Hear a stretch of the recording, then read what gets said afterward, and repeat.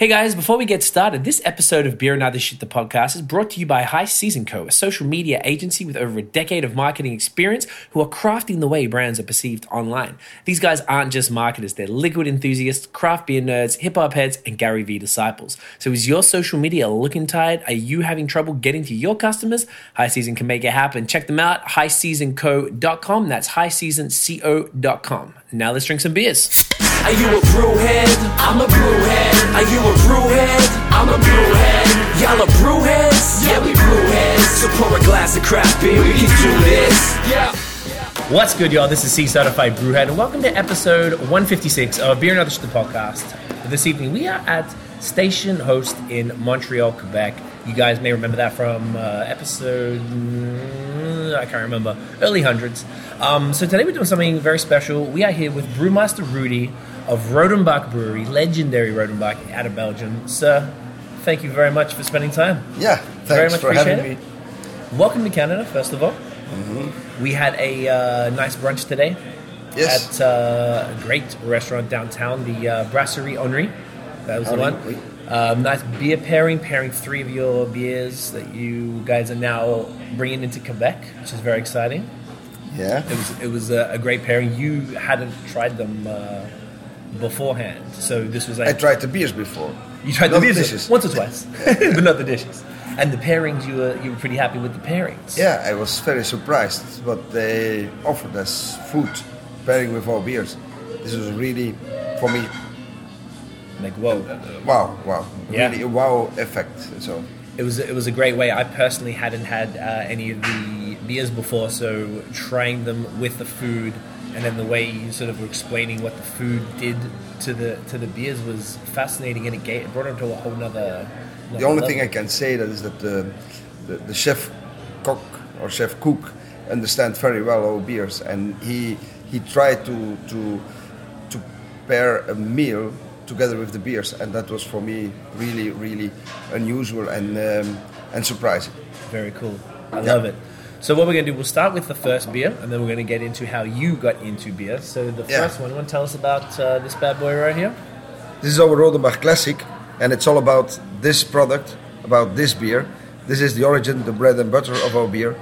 And I will tell you something more by... Yes, thank you. Yes, look at that. Sharing a beer and also tasting the beer. It's very key. Otherwise, what are we doing? Thank you, sir. Please. Is this the official glass for all the beers? Like, is this what... That was our oldest glass that we always used for drinking these beers. But it's all about... Like an old method. What we are doing is a very old method to preserve beer before the use of hops. Okay. We go back in time. People made only beer in wintertime, beer of spontaneous fermentation, but also in the summer they needed some beer. And they tried to make a beer, but such a beer was very short. The shelf life of such a beer was very short. And they must have discovered, by blending a part of old matured beer together with the young beer, just after fermentation, and they could reduce the pH level back to 3.5. That's the pH level of a good white wine. And with that pH level, you will preserve the beer against spoilage. Right. So this is a method that they are using more than 1,000 years. Wow. And in the years 1024, they have discovered there was another herb that could preserve also beer very well.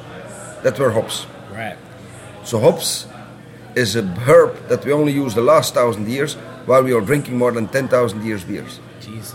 So this 10, is really 10,000, yes. I do not know my beer history. That's amazing. Yeah. Okay. Also wines. They are drinking quite a long time wines, but wine is a way to preserve grapes for spoilage. So they fermented the grapes, and afterwards they become wine. Right. It's a way to preserve that. And beer, it's a way to transform grains into an alcoholic drink that will preserve people against infections. Right. So initially it was technically medicine. Yeah. Cheers. Yeah, cheers.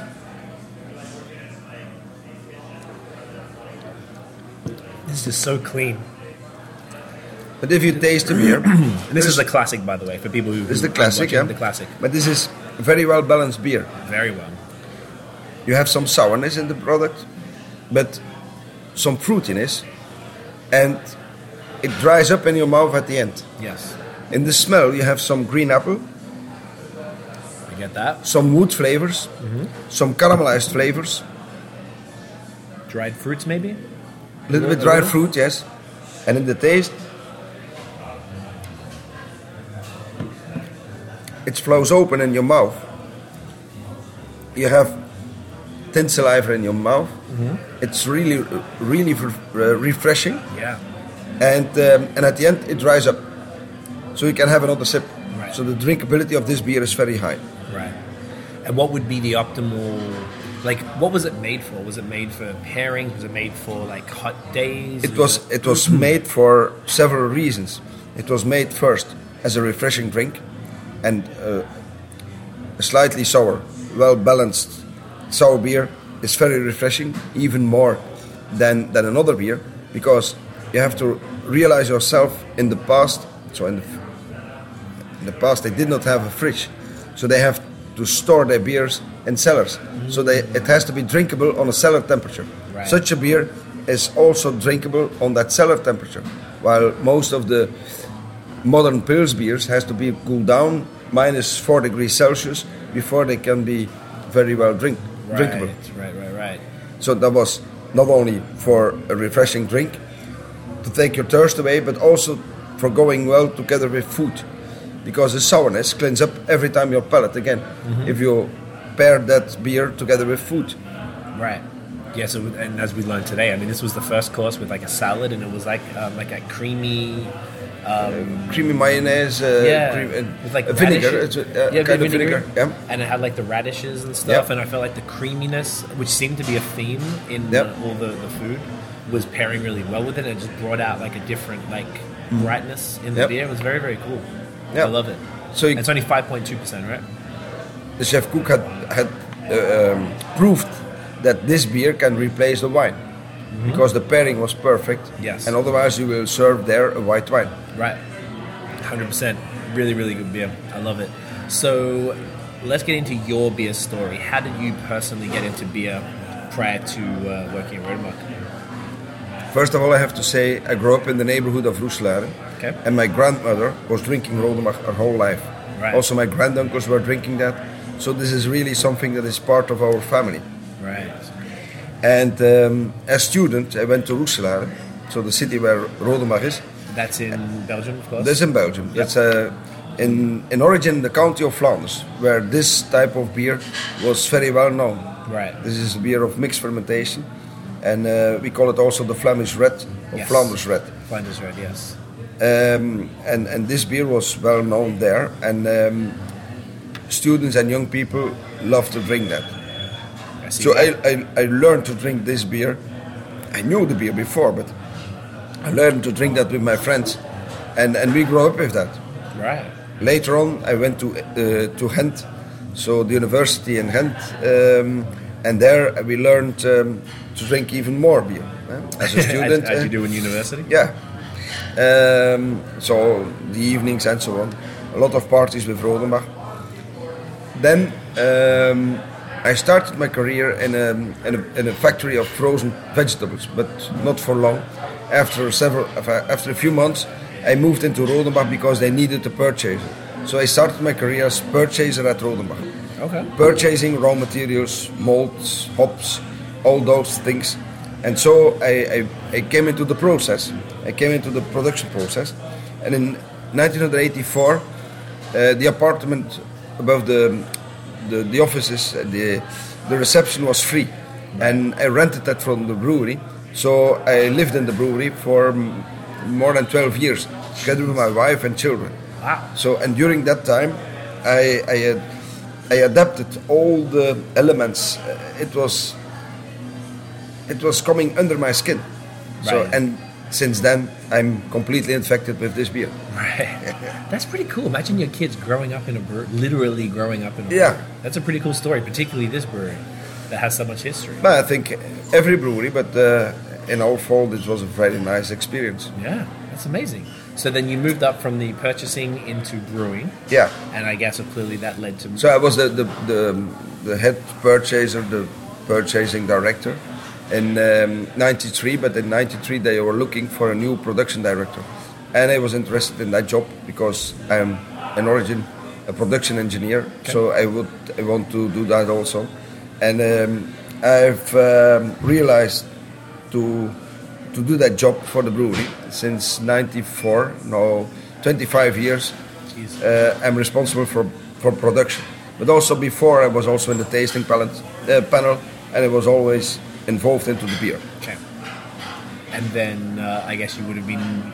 Was it sort of just? Did you move up the ranks? Like started as like you were brewing, and then it went to like what's the hierarchy there like? It is.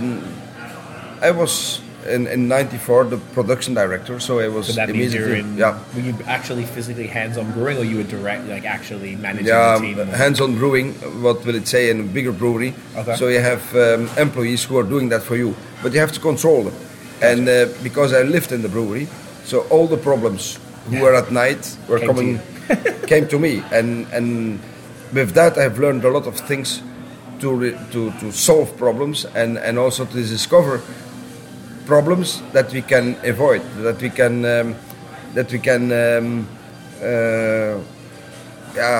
That's all right. Lots of languages. Yeah. Like, I guess avoid makes sense. Like how to stop the problem before it happens. Yeah, that's right. That was my job. Right.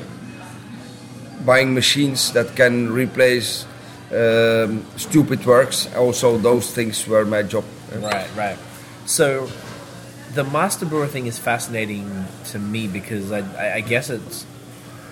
We generally, you're the first person outside of North America and Australia that we've spoken to, which is amazing. So my knowledge in depth, I don't get to talk to people who do what you do as much. So would you about explain the difference between sort of like a brewer, like maybe a lead or a head brewer, and then a master brewer? Like what differentiates that position? For those who started into brewing and who made a home brew and then they made a brew in a small brew installation, and so they grow into the job. Okay. In my fall, there was a system. There were people, employees, who made the brews. Okay. For me, it was more important to understand the philosophy of that brand. And I made a lot of studies. And also I went to the university in 95, 96 to have even more knowledge about beer production. Right. And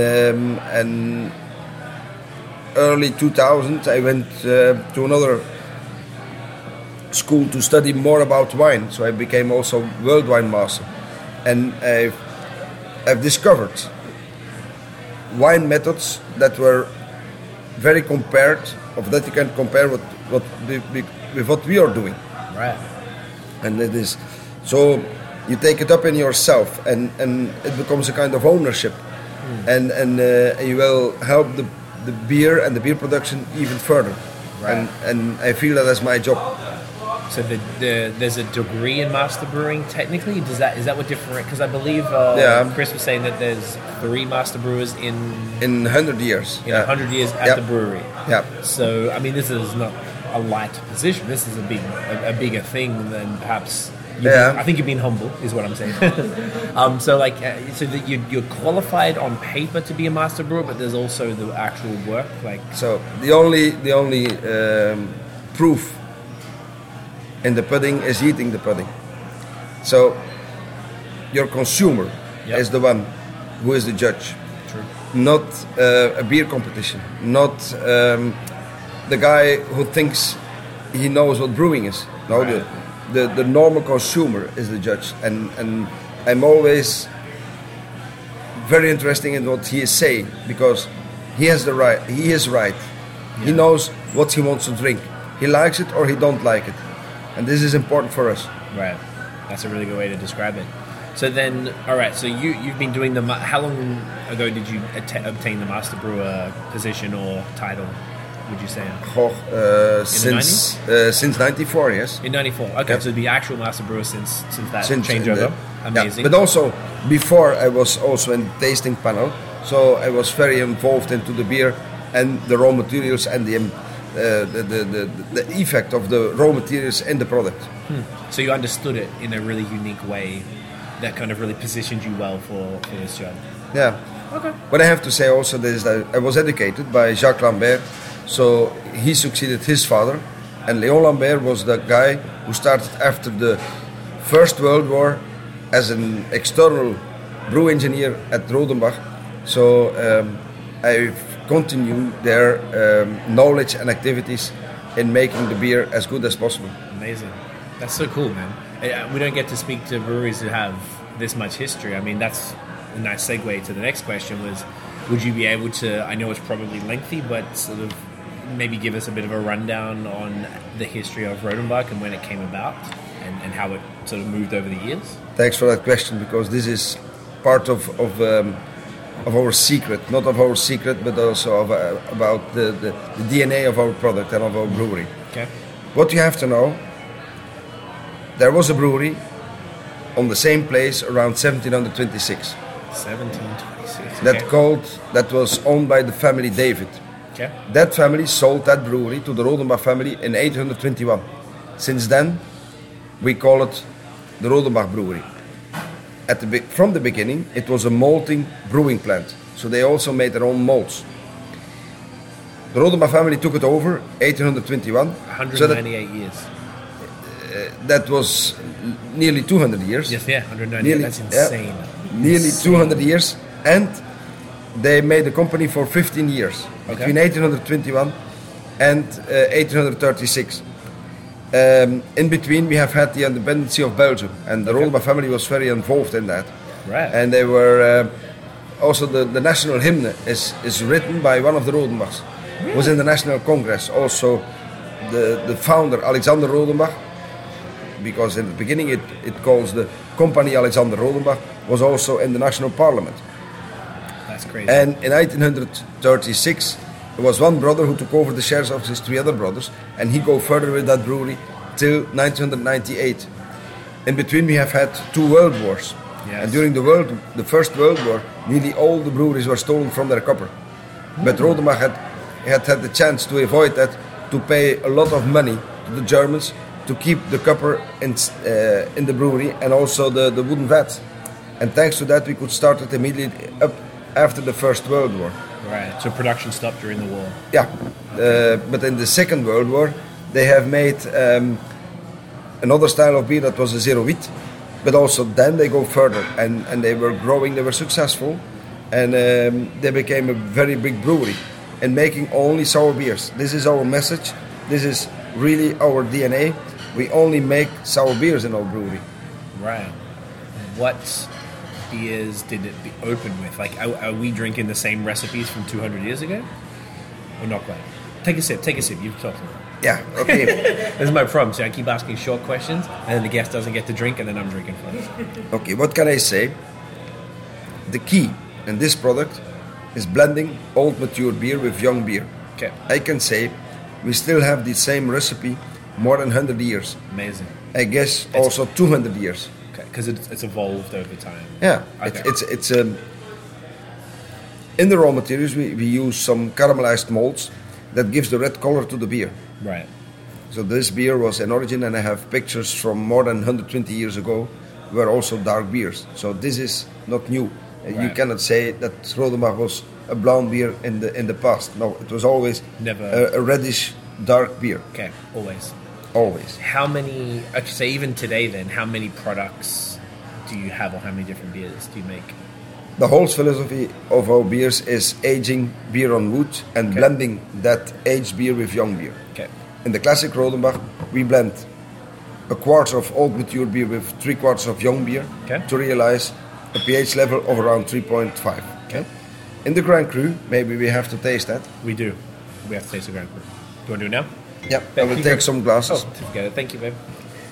So the Grand Cru, this one is... That's another blend. Another blend? It's a blend with more aged beer. and then after, well, I won't talk about detail, but you have the vintage.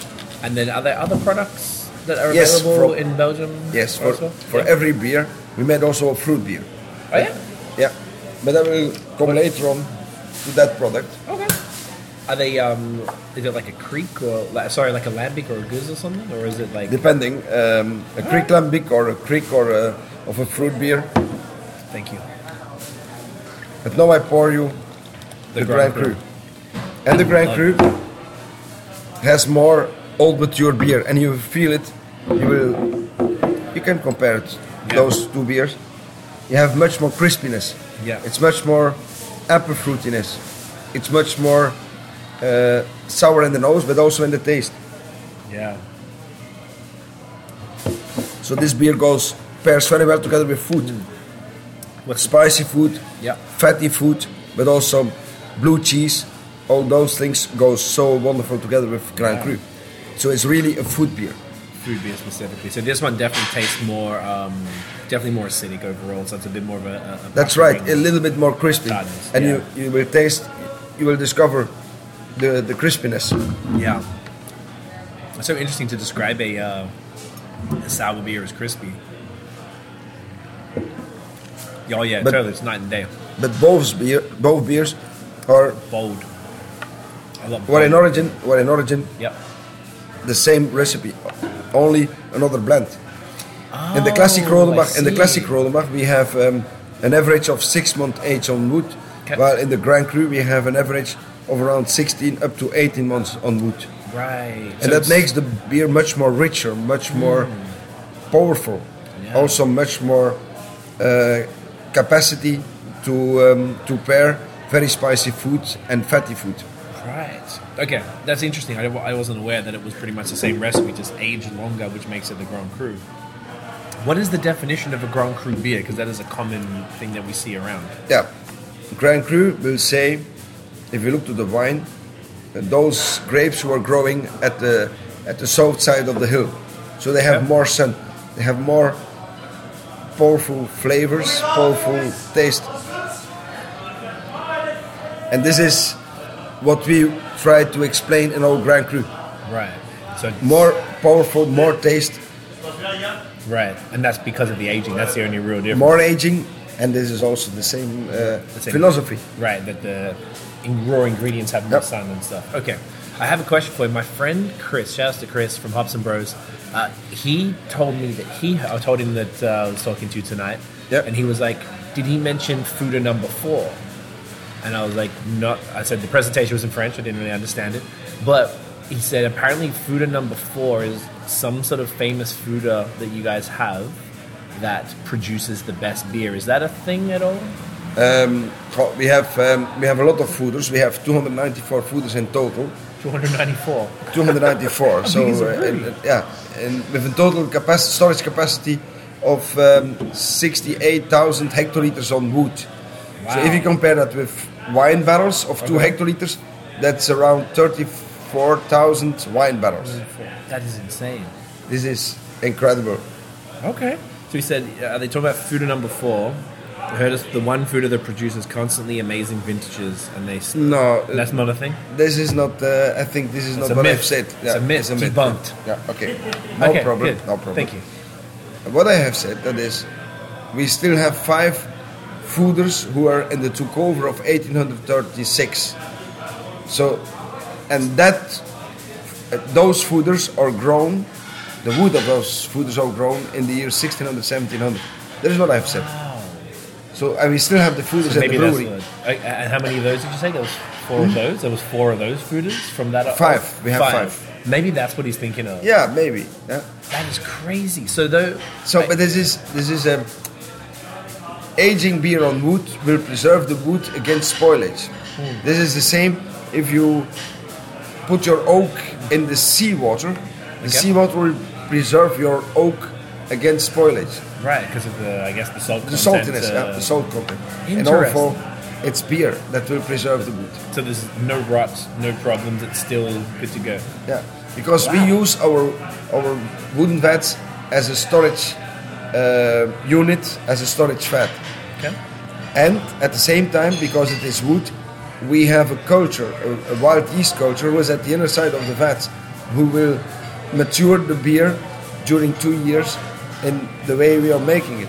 So it's very unique. You've really got Yep. the most longest living house strain, Yeah, arguably. Are you the oldest brewery in Belgium or Europe or something? everyone is claiming his origin. oldest. But I can say our brewery is really old. What I've discovered is nearly 300 years, but I'm sure Also in 17 on the 26th, there was a takeover of an existing brewery. Right. Problem is that I cannot prove when that brewery started. Those are for here. Those are for the podcast. Yeah, we use them. Oh yeah, they're really clean. Thanks, man. Okay, so they're you're one of the oldest breweries in. We are one of the oldest breweries, Okay. but maybe we are the brewery who wins the most awards in history. Yeah. We are starting in 1894, and till this year we won every year some awards. So this is also very unique. That's crazy. Not all the breweries can say that. Right. What's I know we were talking about that briefly with Chris earlier at the brunch. Would you better explain sort of the types of awards? I mean, they actually say it on the bottles here, some World Beer Awards and stuff like that. Yeah. What are some of the sort of your personal ones that you're proud of? What sort of awards as the beer? I think the most prestigious are those from the World Beer Cup. Okay. And but also the World Beer Awards are doing well. The Australian World Beer Awards, also the European Beer Star. So we are following a lot of competitions, and I'm every year surprised that we win every year so many prizes. So that this is something that proves that you are doing it in the right way. Right. That also professional beer judges can understand the philosophy of our beer style. Absolutely. The thing that struck me today when we were drinking them was just, and even right now, like it just, the beer journey for somebody is generally you start with the macro lagers and then you move into, generally a lot of people move into Belgian beers are a thing, and then you go from there, at least in North America. So for us, I mean for you Belgian beers are just beer, right? But like for us, that's kind of the way it went. So I sort of haven't drank a ton of Belgian beers in the last few years because I've sort of been mostly traveling North America doing it. So coming back to drinking these today, I don't know why I'm not shocked, but I'm like, my God, this is incredible, the balance, the complexity, the just drinkability of these types of beers that in my mind I sort of would see that I'm like, oh, it's a little sweet, a little much, but it's none of those things. It's just so balanced. It's so like balance is the thing. As my opinion, is something that you have to find in every beer. Yeah. And balance is not only the balance in the taste you have, but there's also the balance between the nose and your taste. Yeah. So what you smell, you have that to discover it also in the taste. If you smell something else of that you can discover in the taste, then for me that beer is not longer in balance. That's fair. That's very fair. What is the capacity? Like how many hectoliters or barrels? We can grow a lot. We lost some market share in the 90s, but we are recovering that, and we are growing again. Also now in export, so nice. we have a lot of capacity, but we can do more comparing what we are doing today. Right. So it's getting there. We are there to help you. I love it. And take your thirst away. Yeah, right. That's what it's doing. So we're talking earlier at the brunch, and you were saying that you were just in Australia last week. Yeah. And you've been on a bit of a trip. So, like, how has it been for you, sort of the travels lately? Like, what have you been up to? Like, you've been sort of giving the presentations. I will not say troubles. It was really an incredible, nice journey. It was hard. I did not sleep so much, but I have seen a lot of people who are into beer, who loves beer, who know something about beer. They were coming to my presentations, and I'm very thankful that I have had the chance to do that. Also here in Quebec, I see the same. I have the same feeling that people are coming to my presentations, and I can share my knowledge and my insights. And this is really, as brewery, can only dream of that. Yeah, it's a pretty cool position to be in, to sort of be in demand to speak across the world. How has it been for you? As one would imagine that, say, in Belgium, the types of things you're doing are very, I guess Belgium, you come to North America, it's a whole different vibe. You go to Australia, it's a different vibe as far as the types of beers they're making, the palate of the consumer. How has it been for you, like maybe talking with the breweries and the brewers and the owners there and trying the different beers and stuff? How has that experience been for you? Well, I can say also here today, I've tasted some very well balanced and good made beers. So I think it's going well in the Canadian, also the American, but also in the Australian beer world. Good. And they have discovered also to bring more balanced beers, and this is, I think, a very good evolution. Do you have any favorites like that you would want to mention by name, like any breweries or beers that you're like, I love that, or I love what they're doing, or anything? You don't have to. Just curious. I'm just curious from someone like yourself. I understand, and you may ask me that. For me, it's hard to say which other brewery I prefer. Okay. I have respect for all brands. I have respect for all brewers. The only advice I can give them is try to make well-balanced beers, so that also consumers can enjoy your beer. Yeah. And not only beer geeks and would-be beer specialists. Right. So are you essentially saying that you find a lot of the beers are not so balanced, maybe a little too on the crazy side But what I've tasted here in the last days were very well-balanced beers. So congrats to the Canadian brewers. I think they are more than balanced comparing their nephews from the United States. Yes, it's been a Canadian beer was always kind of looked as, like you said, a little brother from America, and to be honest, America essentially set the trends, and then I've noticed that Australia follows them and Canada's following. Australia's a bit behind, but Canada's following it too. But I think the Canadians have the capacity to bring more balance in the product, to bring more balance in the beer. Right. And I think this is also in your genes. You are a people who is looking more forward. Yes. It is not today only who counts, also tomorrow and the day after. So this is what I discovered here, and that this makes for me Canada very attractive. Okay, I like that. And I have a lot of respect for the Canadians. They also helped us during the First World War. Yes. You lost a lot of people during the First World War in our area, and I have seen the Canadian memorials. So I have so much respect for Canada. Right, that's awesome.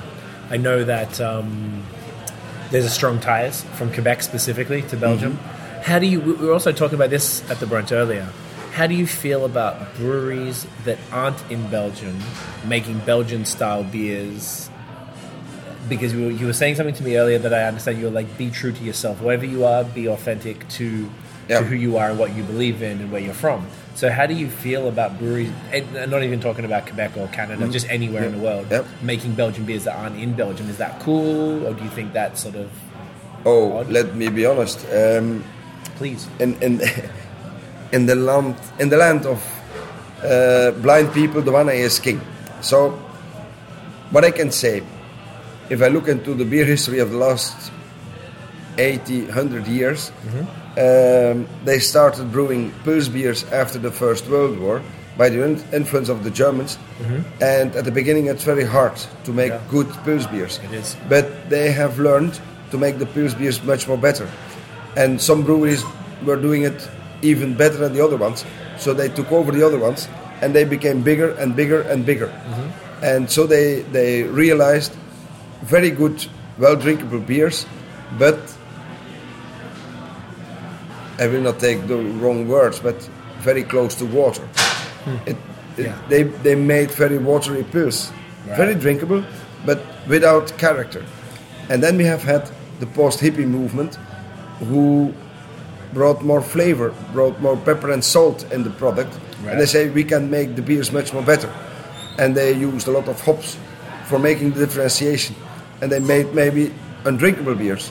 So also they have discovered again their balance, and they're coming much more drinkable than before. So it's a whole movement. It's always going in from one direction and the other one. But at the end, I can say thanks to the craft brewers movement, we have now much more flavor and taste in the beer. Right. Besides that movement, we're still there. We are making our beers nearly and maybe more than 200 years in the same way. And we prove that originality, authenticity, and consistency is something that is important in beer industry. Right. And certainly consistency. Consistency for sure, and I think it's the most important, but it's I think one of the hardest thing, particularly for newer breweries, to keep that as a. That's what I hear. This is normal because making a beer is not so difficult. Making a good beer, a very drinkable beer, that's difficult. Yes. And selling a beer is even more difficult. Yes. Because making a beer can be very interesting and can make you happy, but if you will survive, you have to sell the beer, right. And then the beer must be drinkable. Yeah, that's true. When you're in Belgium, what sort of stuff do you drink? Do you just drink Rodenbach, or do you drink sort of other Belgian beers, or do you drink do you like a change because you're drinking Rodenbach all the time? Like, what's your palate like? Oh, I drink all type of beers, but if I'm working for the brewery, and that is most of the time, I'm drinking my own brands. Of course, that's fair. Do you get to sort of travel a lot around in Europe and sort of see what's happening around there, or is it mostly the rest of the world? Well, also in Europe. Now the new owner asked me to help them by export support, so that I can share my knowledge with people from marketing. Nice. To make our beers even more attractive and bringing them more to the market and export countries. Right. So that's been a nice change to... This is really, how can I say that? It's a kind of promotion because I've made all the time those beers. I know how you have to make it. I have employees who are doing that for us, but at the end, you have to sell the beer, and therefore, it is not me who will sell it, but I have to support our export managers, export salespeople, export reps, for bringing my knowledge and sharing my knowledge with them, for bringing it in the market. Right. That's cool. It's good that they've got someone like you to help them, though, right? To do that, not every brewery has that. I try to give them inspiration. Right. I guess because you got the words, you know this better than anybody around. Words is something, but saying what you are doing and doing what you are saying is the most important thing. And this is what we are. We do what we say, and we say what we are doing. Very true. I like that. When you meet with brewers, are they like picking your brain at all? Because I'm sure like if someone like even like Fred, who's like a legend around here, he's been around for a decade or more, I think 11 years then, very well known. I'm sure for him, when the guys told us that the interview was going to be here, I was like, of course it's going to be here, because he's the perfect guy for me. So I figured he would benefit. I'm sure he'd probably ask you questions. Like, is that how it's been for you? Fred is a very smart guy. He makes good beers. So he had to do that in his way, not in my way. I have a lot of respect what he is doing. But what I've discovered here in the pub and all the beers that I've tasted from him, well balanced, that's a guy who understands beer. Yes. That's a beer guy. He lives the brand. Yeah. And he is convinced in what he is doing, but he knows also very well what he is doing. So only one word, respect. Yeah. Nice. Like, I figured it'd be a good thing. Particularly dudes in Australia. When you said you're in Australia, I was like, man, that's awesome that the Aussie brewers are now, because I'm from there and I'm living over here, I'm watching it grow, and I've been seeing a lot more international people were coming over to talk, like the event you were at. So I can imagine for the Australian brewers who are so far physically removed from it, getting to spend some time with you and just maybe I don't know, I'm sure they're not going to ask you details, but just small things to do. And they may do that. They may do that, and I have no problems with that. It's very cool. If I cannot tell it, but I have to tell, then I don't say a word. But I'm very open, and I will help also other people. If they can do it better, I will help them. That's great. But the only advice I have for them is be original. Don't imitate anyone else. Right. Make a special beer, make a good beer, make a consistent beer, and certainly be original. This is the most important thing for me. I like that. That's good advice. You want to do the vintage? Yes, I like to do that. Yes. Yeah. Do you want a couple of glasses? So this is a special one. So this one was brewed specifically for Canada. Thank you, sir. Well, what we make every year a vintage. Cheers. And we make several vintage fats. And the best vintage of that year will give the number Okay. on the label or on the sleeve. And this And last year I was in Canada and I've had the chance to share my knowledge and to share a beer.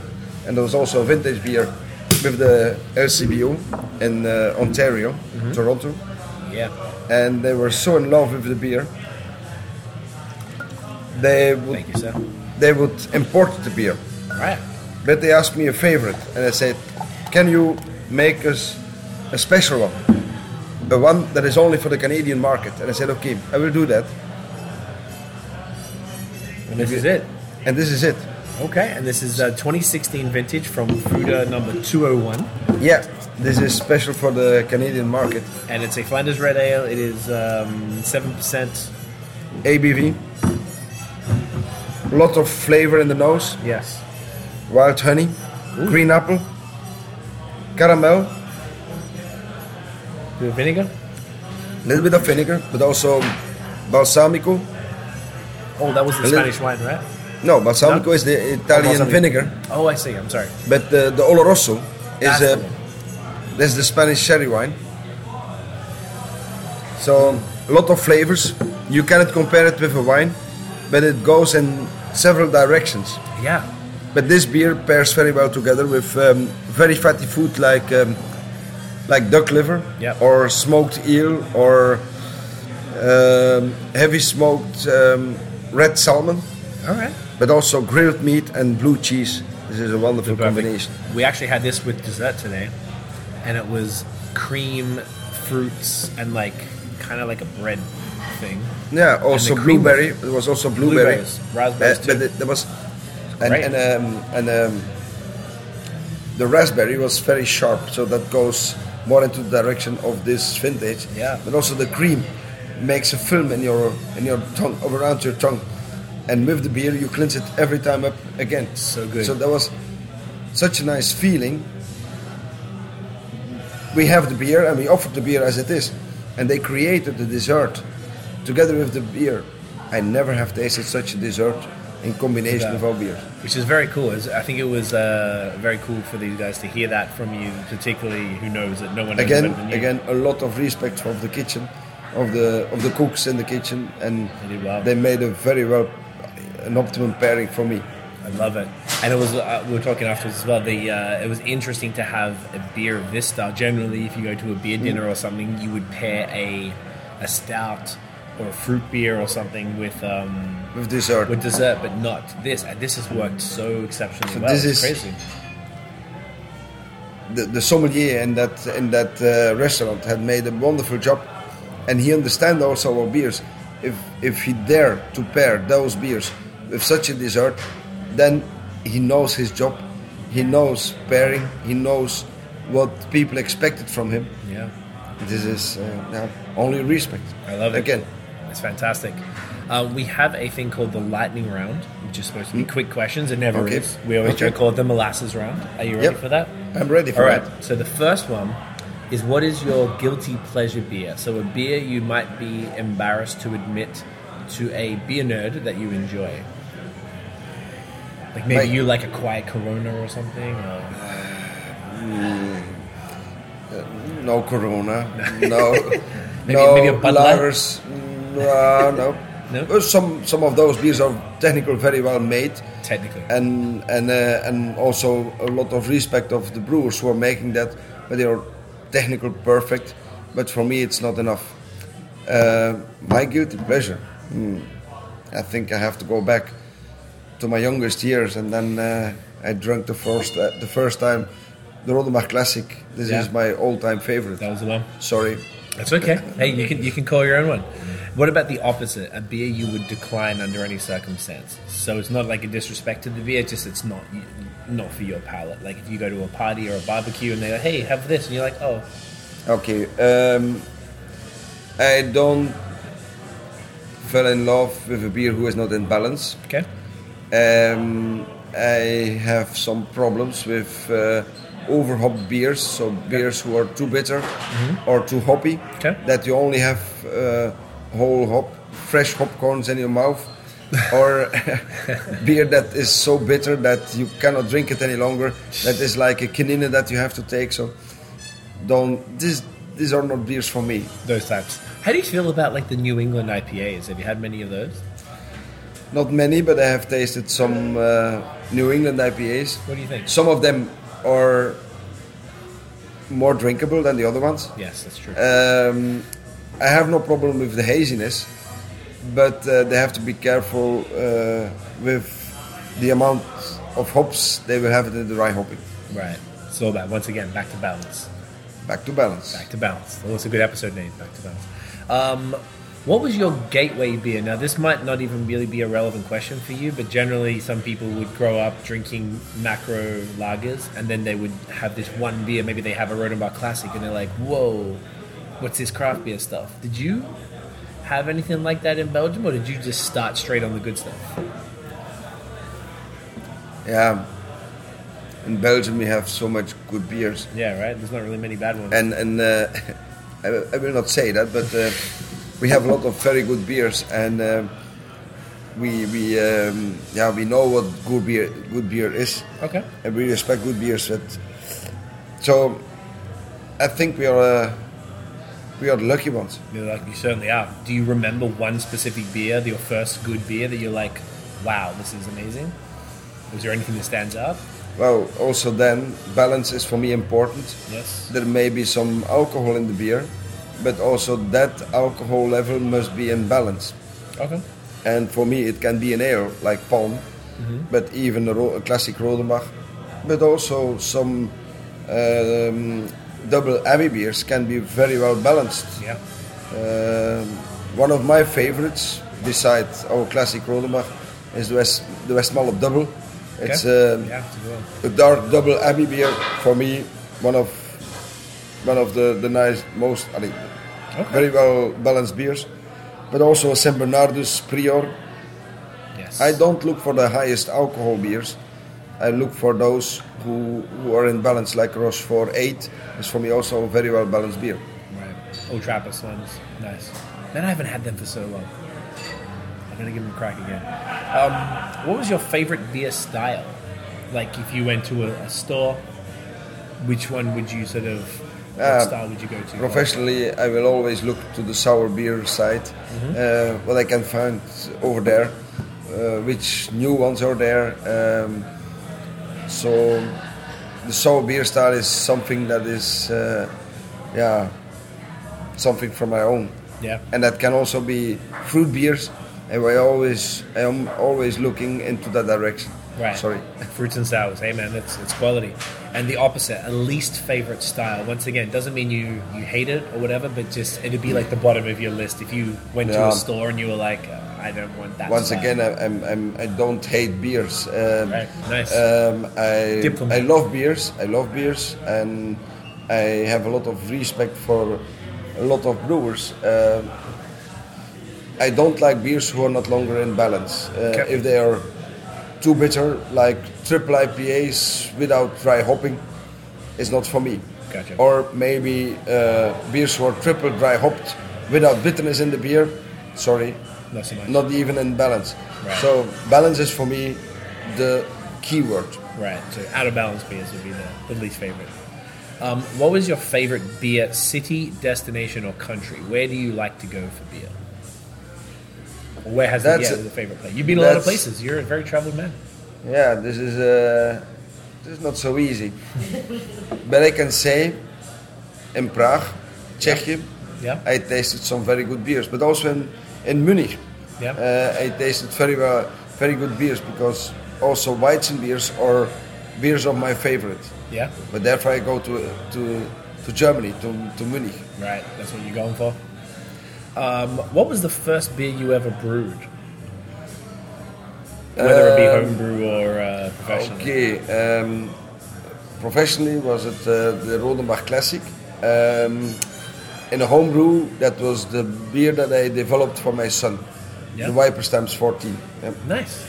Do you still homebrew at all? Or not really? No time. He has a craft brewery in Ypres. Yeah? So What's it under called? the ramparts. It's the Casemate Brewery. Nice. And it's a very nice brewery, very unique brewery. And we made their beer styles that you cannot compare with any other beer. Very unique. They're in a certain style, but they are unique. And this is also important for every brewer. Make a unique beer. So a beer that you cannot compare with another one. Did you guide him at all? A little? Or did you let him do his thing? No, I feel like guided him. of course you- Tell me you wouldn't. It's also my hobby to create beers, and I made a lot of beers also for other breweries. So beer is a part of my life. Right, it's what you do. I love it. Do you have a favorite or least favorite style to brew? Like, is one more annoying than the other, or do you love when the brew days for this type of beer?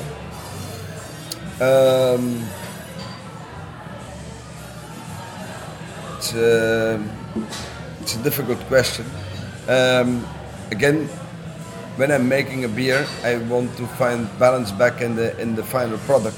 Yeah. So that we say on every step in the brewing process, you have to take care about what will be the result of your beer.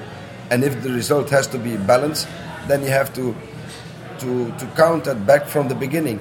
So it's something that it never let you be doing stupid things. Right. Because balance is the key. Balance is key. I love it. A weird question. What's the worst beer you ever made? Did you ever brew anything and it came out really bad? Whether it's professionally or homebrewing? I can say, I'm working now 38 years at Rodenbach, we never have had one worst beer. Never dumped a beer? No. Wow. No, and this is our job, because we don't want to lose beer. Of course. It's money. It's money. And if you will survive, then you have to do it in a good way. Also at the Casemate Brewery, we never have had one infection in the production process. Nice. So this is what I can say. Got it down locked. I mean, I guess after 200 years, you'd think you'd know what you're doing by now. They would know. I hope so. I hope so. The owner said you're well paid for doing that. So, and I found it also my duty to make good beer. Yes. Not only for myself, for the owner of the brewery, and for the consumer. Yeah. Hell yeah, man. I love it. Do you listen to music when you brew? And if so, what is it? Or I love music. Yeah. And if it is during the production process, I love classic music. Yeah. Music that makes me calm, that gives me the possibility to think. No rock and roll. No. No rock and roll. Just classical. And if I do tours in the brewery, then I can appreciate some folk music. Okay. Music, folk or country, but country more into the direction of folk. Right. Something from the people themselves. Right. Local stuff, like Belgian stuff, or sort of from anywhere? I love also English folk music, Irish folk music, but also American country music. Okay. Interesting. What is your favorite hop? I'm not a bitter man. No? You don't seem like it. I'm a happy man. But if I have to look for a hop, then I go into the direction of Goldings. Okay. That can be Syrian, that can be East Kent Golding, Eastwell Golding, Kops, Okay. but also Vugel. Yes. And Vugel is a nephew of Savinsky Golding, and Savinsky Golding is the nephew of Styrian Golding. I think with Golding, you can realize a lot of flavors in your beers. Interesting. Do you guys say publicly what hops you use in these beers, by the way, or is it not really discussed? This is not But discussed. the Cool. variety of hops that we are using, but if I talk about The types, maybe? Or? the types and the varieties, I found a lot of positive elements and positive possibilities that you can find in Golding in total. Okay. how do you feel about the newer varieties of hops, like Galaxy and Nelson Sauvin and stuff like that? Okay, Nelson Sauvin is a very special hop. I love that hop very much because it brings flavor into the beer. It brings flavor, and it is a hop that is not overpowered by bitterness. No. So, but what I love, and I talk about beer because you need hops for flavoring your beers, I prefer more farnesene in the hop oil component than myrcene. And myrcene is what you will find back in a lot of American hops. Are they the alpha acids and stuff? They have much more myrcene comparing with farnesene. Interesting. Are they the acidic properties? It's not the acidic. It's a hop component you have in the flavor and in the taste, but certainly in the flavor, and you can smell it immediately. Right. If they have used Simcoe or Amarillo, but even American Cascade, you will discover that immediately in the flavor. So you can tell. Can you pick hops if you drink a beer? You could pick the hops generally, or at least be close. I can discover the family of the hops, and if I have a chance, I can discover also the variety. That's gangster. I like that. What does your family think of what you do? I mean, being that you raise children in a brewery, which is very cool. Like, how do they feel about it all? I mean, I guess it's positive being your son started a brewery too. Well, I grew up on a farm, working 365 days a year. So I have a lot of respect of what my father and mother did, and also for what people are doing for building up a business. I found it part of my job to do that also, and to have ownership in what I am doing. Right. So ownership is for me also the key in that.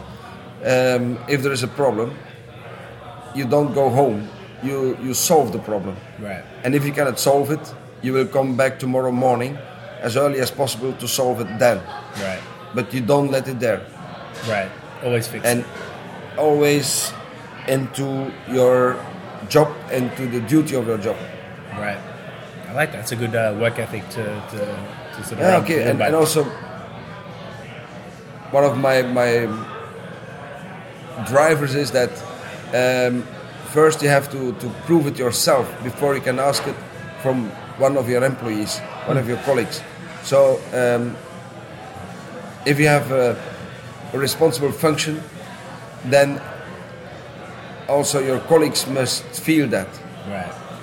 So it's like lead by example rather than just sort of tell people what to do. Like they need to see you doing it first. Well, you may say what they have to do, but you have to know what they have to do. You don't may ask questions that they cannot do. Gotcha. And that is the only key there is you have to do it once yourself. Right. To understand what they have to do for you. And then you will also have respect for what they are doing for you. Right. I like that. And the last lightning round question is, what is your favorite adjunct in beer? What do you like to add to beer aside from the 4 main ingredients? What's your favorite taste or flavor? Good question. If I talk about an adjunct, depending on what I will reach. Okay. But rice and corn are interesting adjuncts because they will dilute your polyphenols and they make your beer much more drinkable on a payable level. But if it is for higher up your density during cooking for an Abbey beer, then crystal sugar can be also a good adjunct. Okay. No one tells about sugar as an adjunct. Not really. But it's a kind of bringing in extract in your beer, and at the same time you diluted your polyphenols. Right. So and that gives you the chance to bring your beer more in balance. Is that crystal sugar? Is that the Belgian candy sugar? Is that CANDI? Can be. It's a variety of that. It's I see that a lot on like doubles and triples and stuff. Yep. Interesting. Last weird question. How do you feel about lactose in beers, like milk sugar? I ask everybody this. Lacto is not Lactose, not lactobacillus, as Yeah. in milk sugar. As like, you know how they have milkshake IPAs? And they put like lactose because it's a non-fermentable sugar, so it gives the body a little bit more creaminess and sweetness.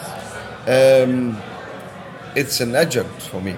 Okay. It's an adjunct, and it brings, beside the energy and the carbohydrates, brings it in the beer some flavors. That can be interesting, but at the same time, you have to be careful with what other herbs and spices you will add to the beer, so that they cannot damage the philosophy of bringing in those milk sugars. Right. So overall, are you for it or against it? Or sort of like use it right and it's okay? If you use it in the right way, I have no problems with it. We have a bit of a go. But using it in the right way, and that will say at the end of your production process, you must find balance in the final product. Gotcha. So it still, once again, comes back to balance. I agree with that. Okay, good. Good to hear. So that was the lightning round. So basically then, we've come to about our hour here. So these 3 beers are now available in Quebec in specialty beer stores, so people can get the Rodenbach Classic, the Grand Cru, and the 2016 vintage made just for Canada. But also the 17 is coming. 2017 is coming to Quebec as well? Yeah. Yep, beautiful. And that one is, what's the difference between the 2016 and 17? Is it subtle? Is it? You have to discover that in the bottle. You gotta find out. Perfect for and the... you have to do a vertical, then you can prove it. Ooh. Is it easy to get the older ones? Like, or is that... I think there are still some older sure ones, are, yeah. and if once the new ones are there, then you can do a vertical of 2 years, but maybe also of 3 years. I don't know. Have you? I assume you've done that before. I've did verticals for 5 years 5? in the vintage. This is really nice, interesting. Do you have? So I notice a lot of breweries have like a library of their old beers. So do I.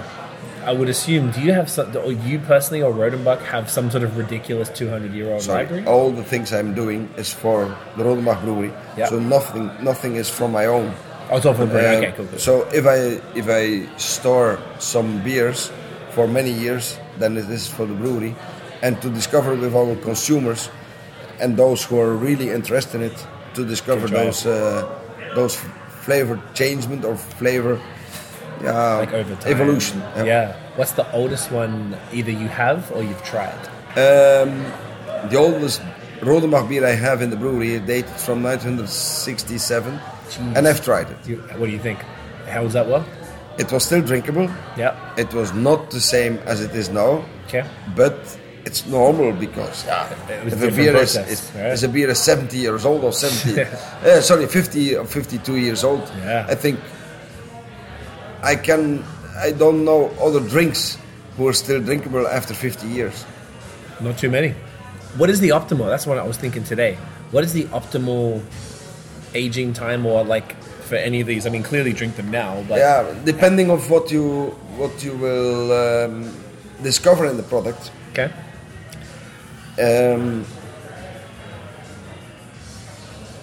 Aging our beers will say that you will bring other flavors, that you will bring more Madeira, more Porto flavors in the beer. Okay. Some people love that. Right. I'm not looking for that. Okay. But they're right. They may look that, and they may have it also from me. Right. So I'm not against that. But at my opinion, and this is not only for our beers, it's for all beers. Beer is a product, is a liquid that you have to drink relatively fresh. Right. Fresh is always better. Fresh is normally better, but some beers can survive the history very well, and Right. Rodenbach is one of them. Perfect. I love it. Rudy, that was pretty much everything today, sir. Thank you so much for hanging out. I really It was appreciate a pleasure your time. for this presentation. Yes, man. Thank you for Thanks. spending your time with us. I really appreciate it. I don't know if you know, where can you find Rodenbach online? I don't know if that's... is it... It's an I old... think the Omni the website. Right.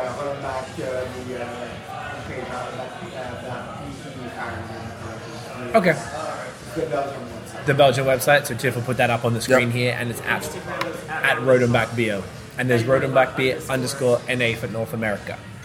Boom. Great. So thank you, Rudy. Guys, if you enjoyed the episode, mate, smash the thumbs up. Hit subscribe below, hit the notification bell so you know when the new drops. Follow us on social media at BOS Podcast. And check out the long form audio so you can hear extremely intelligent gentlemen like Uncle Rudy right here talk about craft beer. That is it, guys. Thank you for watching and listening. We'll see you in the next episode. Cheers. Cheers. Cheers. To the unexpected. Yes, sir.